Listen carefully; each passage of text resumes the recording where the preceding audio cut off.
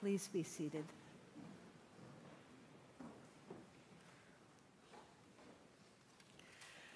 Haleakala.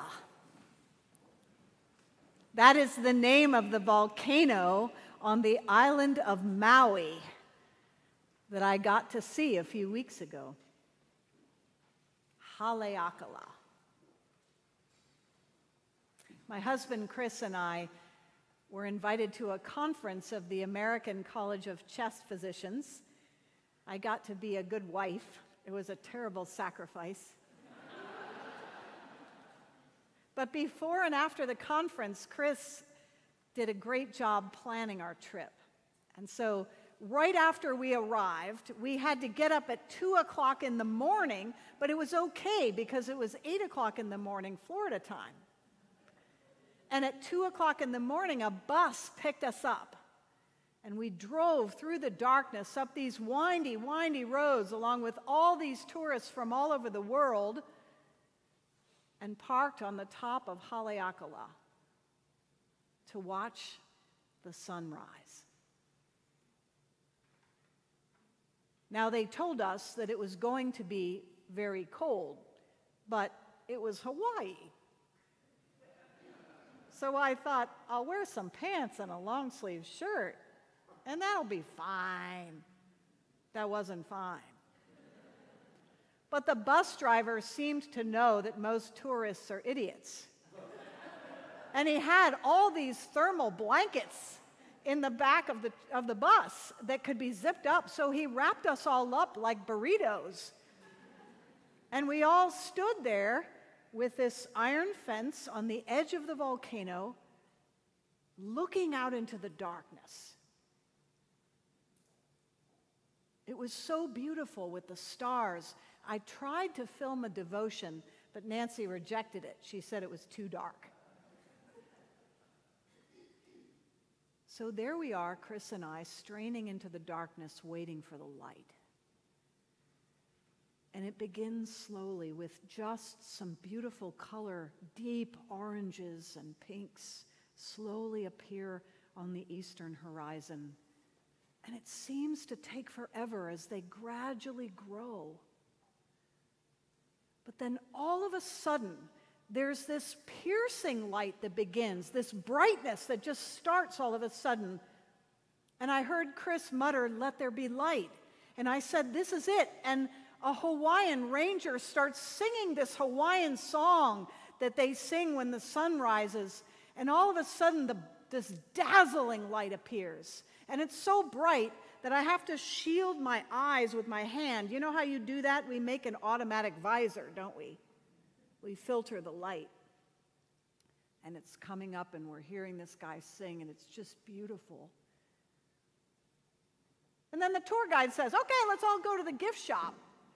And I think, why now? And we go in, and he says, "I always encourage people to go to the gift shop because they look right at the sun and it hurts their eyes. It's too bright."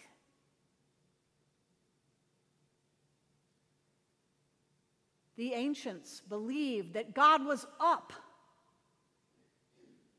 So they always went on top of mountains to encounter God. Moses went up the mountain. Elijah went up the mountain. Jesus went up the mountain. Because if you wanted to talk to God, you went up a mountain. 27 or 8 years ago, I slept on the top of Mount Sinai. It was really uncomfortable, but I was young.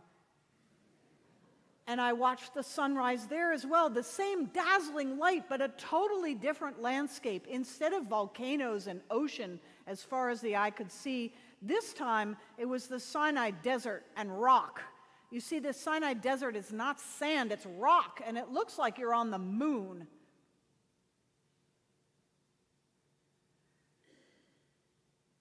Moses had witnessed this golden calf being made and the people messing up again. And he goes back up the mountain. And he says to God, really the ultimate request. The request I think that in our heart of hearts we all have. Moses says to God, I want to see you. I want to see your face.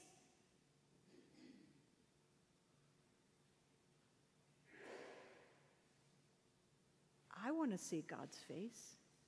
Do you? But God says to Moses,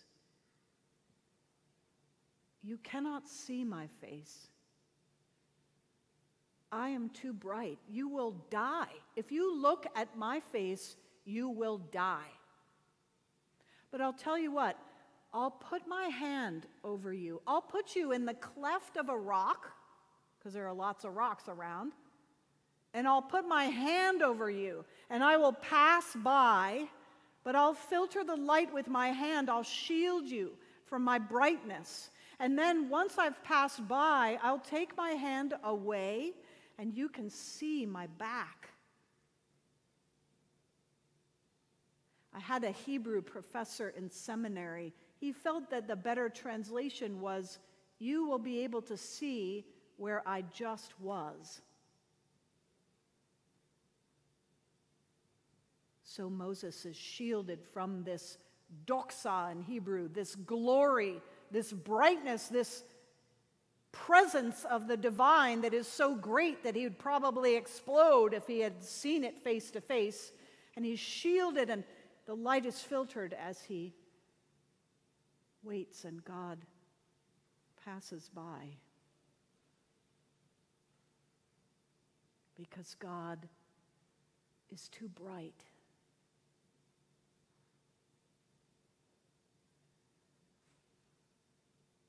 My godfather died when I was in my early 20s of colon cancer, and I always wished that he could have lived a lot longer. He was a remarkable man. He got his PhD in world religions from Columbia University in New York City. He studied prayer with Greek Orthodox monks on Mount Athos in Greece. He studied Hasidic Judaism in Israel with rabbis. He studied mystical Islam with sheikhs.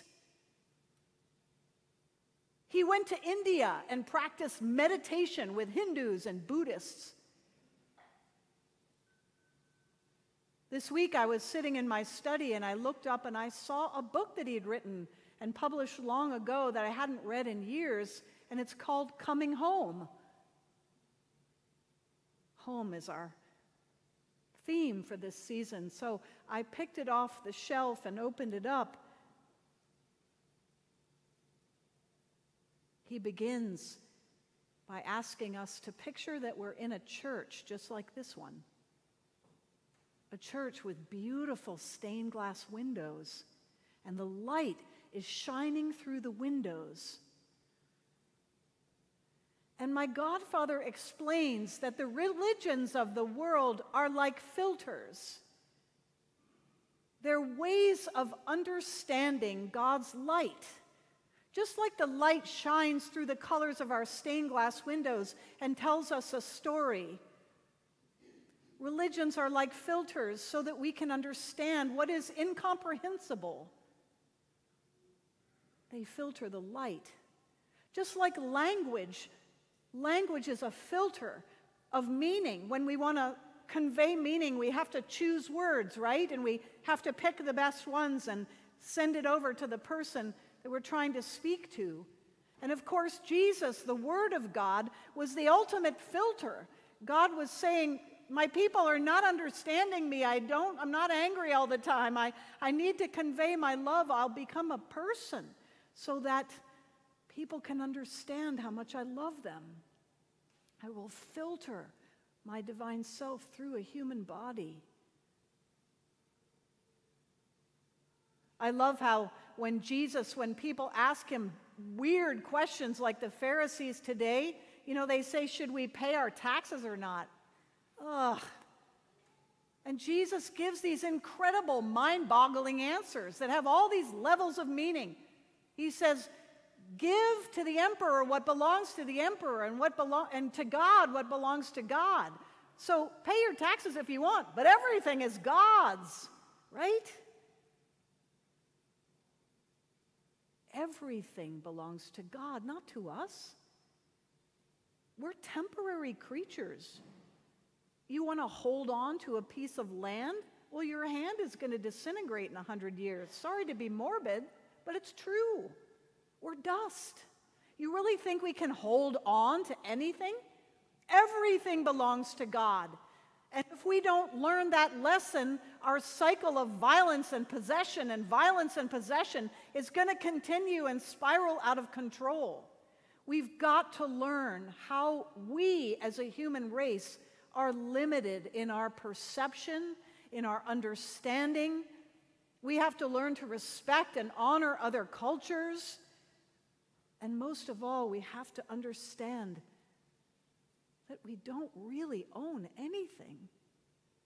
We just take care of it for a while. That's why Jesus is always asking us to give, to practice giving it away, because it was never ours in the first place.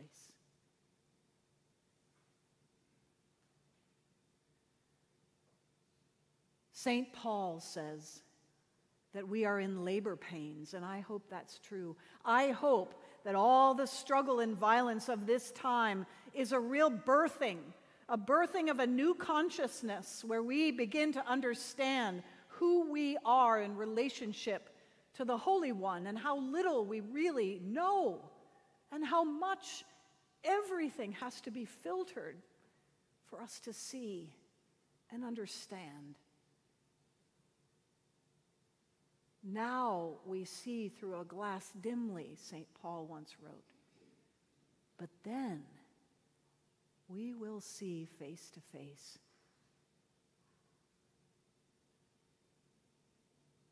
Amen.